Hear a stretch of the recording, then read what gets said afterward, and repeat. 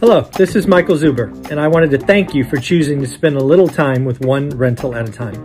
My life's mission is to help investors close 1 million rental properties. In order to tackle this crazy goal, I will need your help. If you like this episode or any of the content we produce, please share it on social media. If you get one of my books or perhaps one of our 500 cards, please take a selfie and tag one rental at a time. Now on with the show.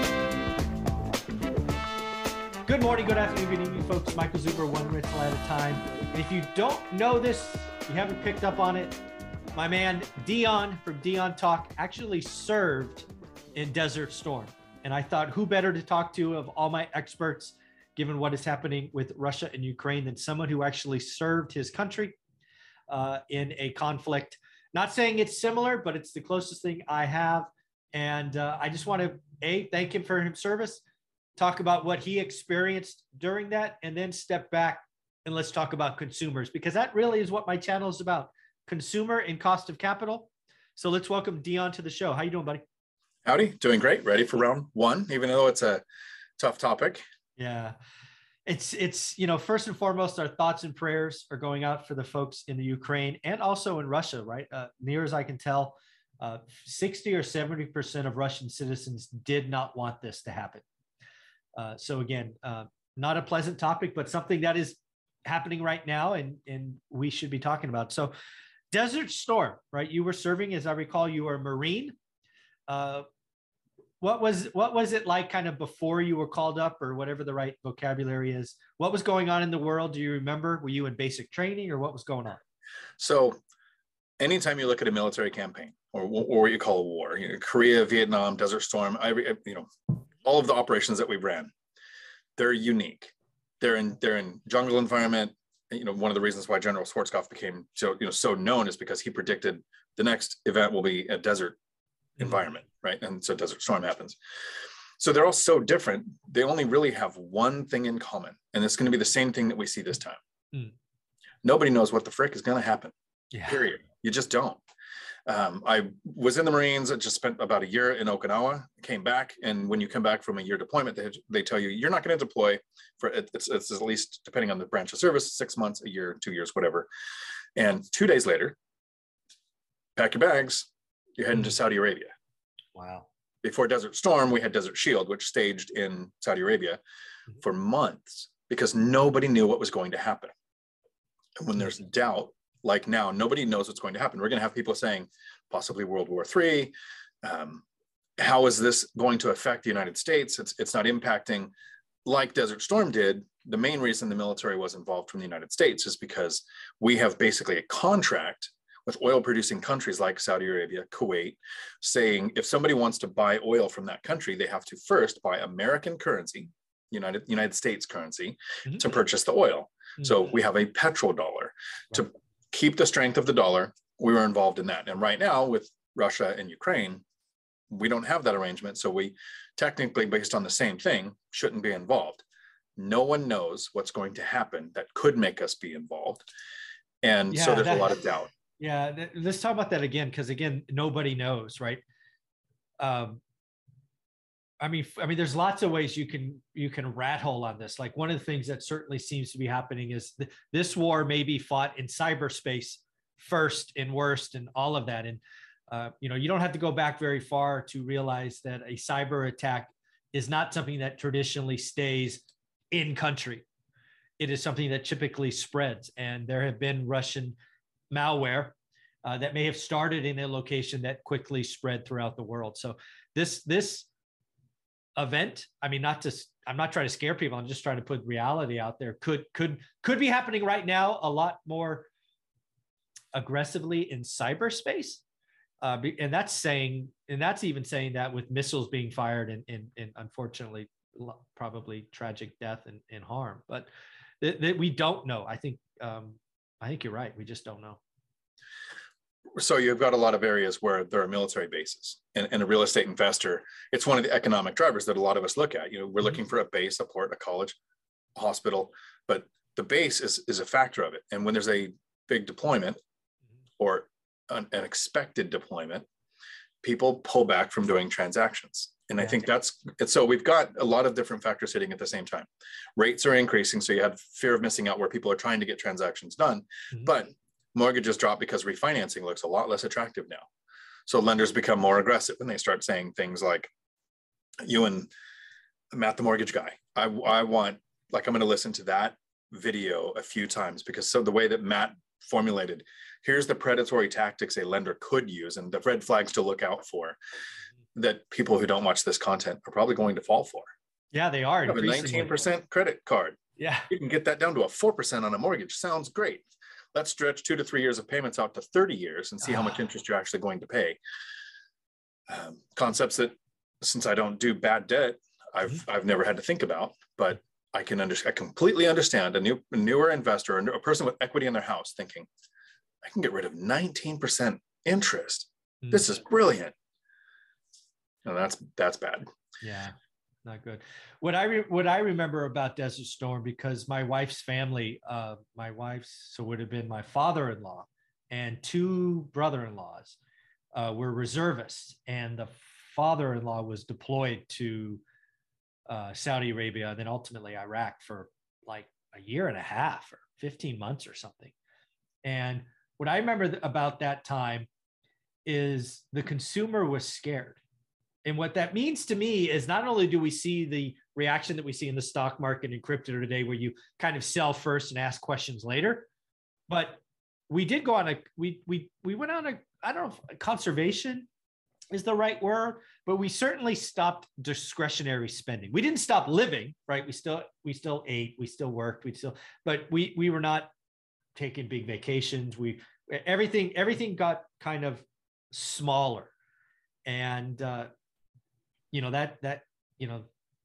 could happen again, I think. But again, who knows?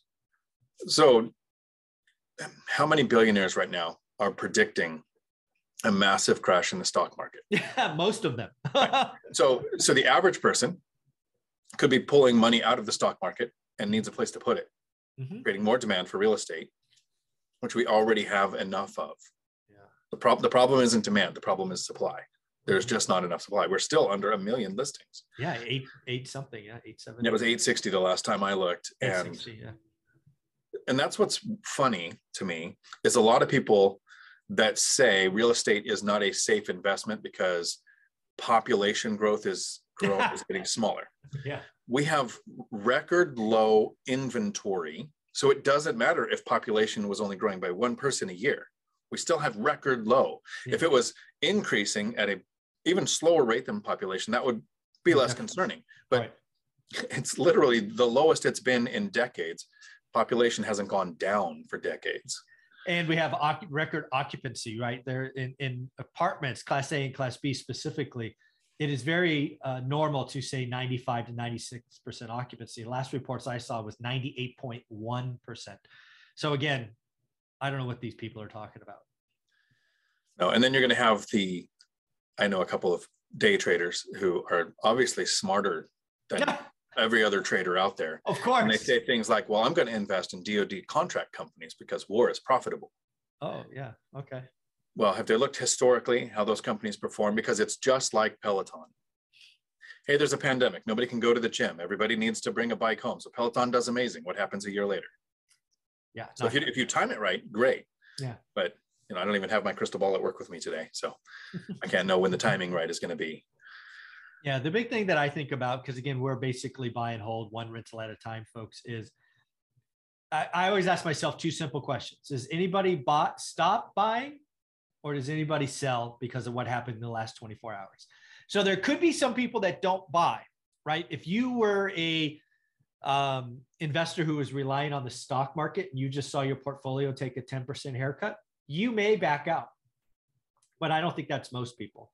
And then more importantly, what are we suffering today? Because again, if you back out, somebody else will jump in. So that's not really a problem. Will anybody sell? The answer is absolutely not. You are not selling a piece of real estate that cash flows today because of what happened. In fact, people again retreat. They keep what they have. It's just, those are the questions I always ask myself. Well, when it comes to stocks, most people talk about catching a falling knife when stocks start to go, but there's really 2 aspects of it. When you have stocks and you see it start to dip, some people think, I need to sell before it loses all value, especially if they bought in at a lower, so they still have some technical profit in there. Mm-hmm. And the other people are, when do you start buying? So if there's a reason why stocks go down, there are some people who sell for fear, and then there's some people who are trying to buy it. You know, the best way is dollar cost averaging, of course. Then you're consistently perform the best. But now you add the doubt of war. Mm-hmm. And so when the stocks start to drop, some people may sell for that fear, but hardly anybody's going to be jumping in trying to buy because no one knows how far down the push is going to go from war. Yeah, exactly. With real estate, here's the real risk. You've mentioned this before. I think it gets amplified when there's war going on. If you buy a cash flowing property with current market rents or just below to give yourself a pad, and you can make money, you're going to be fine. Mm-hmm. Rents can drop some and you'd be fine. The syndications that are buying today projecting 5% increase for the next 4 years, so that our exit strategy in 5 years will have seen a 25% rent increase for us to get out with the NOI that we need. The doubt of war might not cause rents to go down, but it's probably going to plateau them. I don't think a lot of changes are going to be happening to rent for at least a year, if not more. So those are the people I think that are going to run into some serious problems, because projected rent increases, just because we've seen 2 years of the biggest rent increases I've ever experienced, me too, doesn't mean they're going to continue. I agree with that 100%. The one thing that I do think retreats today are syndications. There are syndications always going on. It's called capital raises. I think there are some syndications that had solid commitments that have yet to close that are seeing people pull money. Like, I know I was going to give you $100,000 for that apartment in Texas. Sorry, I'm going to keep it. I just don't feel good. So there are a lot of people who thought they had deals done or capital raises that need to go back and try to raise some more money. And I think some of those just don't happen, because when people get nervous, they conserve cash. A lot of times they conserve cash because they're nervous, and then other people are literally, and this is a bad pun to use, but they're trying to build that war chest. They want the tinder of to be ready. Yeah. People have been predicting a crash since 2013, when home prices finally went up above where they were in 2008 in most markets. And so since then they've been saying prices are too high, it has to crash, it has to correct, don't buy now, wait for it. Well, now they actually have the word war to include in that clickbait video that they make about here's why the crash is going to come, to make more people pause, which means more banking of capital, which we still have a bet going of interest rates are going up. The Fed has announced interest rates are going up. I am scripting a video on why rates are going to come back down. Because even if, and I'm trying to think of how I worded it because my memory sucks. It's written down really well. But normally we can increase interest rates to curb inflation, because the cause of inflation was cheap money. People could borrow money to grow the economy, which is what the Fed wants. But when inflation goes too fast, we raise rates to slow it down. For the last 2 years, cheap money hasn't been the problem. It's been free money.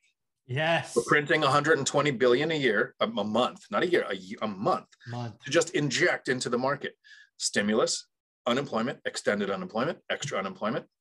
People in Washington State were making $75,000 a year to sit at home on unemployment. We just had free money. People could spend money and money would come in next month, even if you weren't working. Employers had to bribe people to come back to work. McDonald's said, hey, we'll give you $50 if you show up at the interview, just to come to the interview. Chick-fil-A was starting people at $18 an hour in some markets. So without legislature turning the minimum wage into $15 an hour, it's become $15 an hour to get people to come back to work, which caused the price increases. Higher rates is not going to curb that. I actually have the solution, which I'll say in my video. It's unpopular and it's never going to happen, but it's the one thing that would actually stop inflation in its tracks.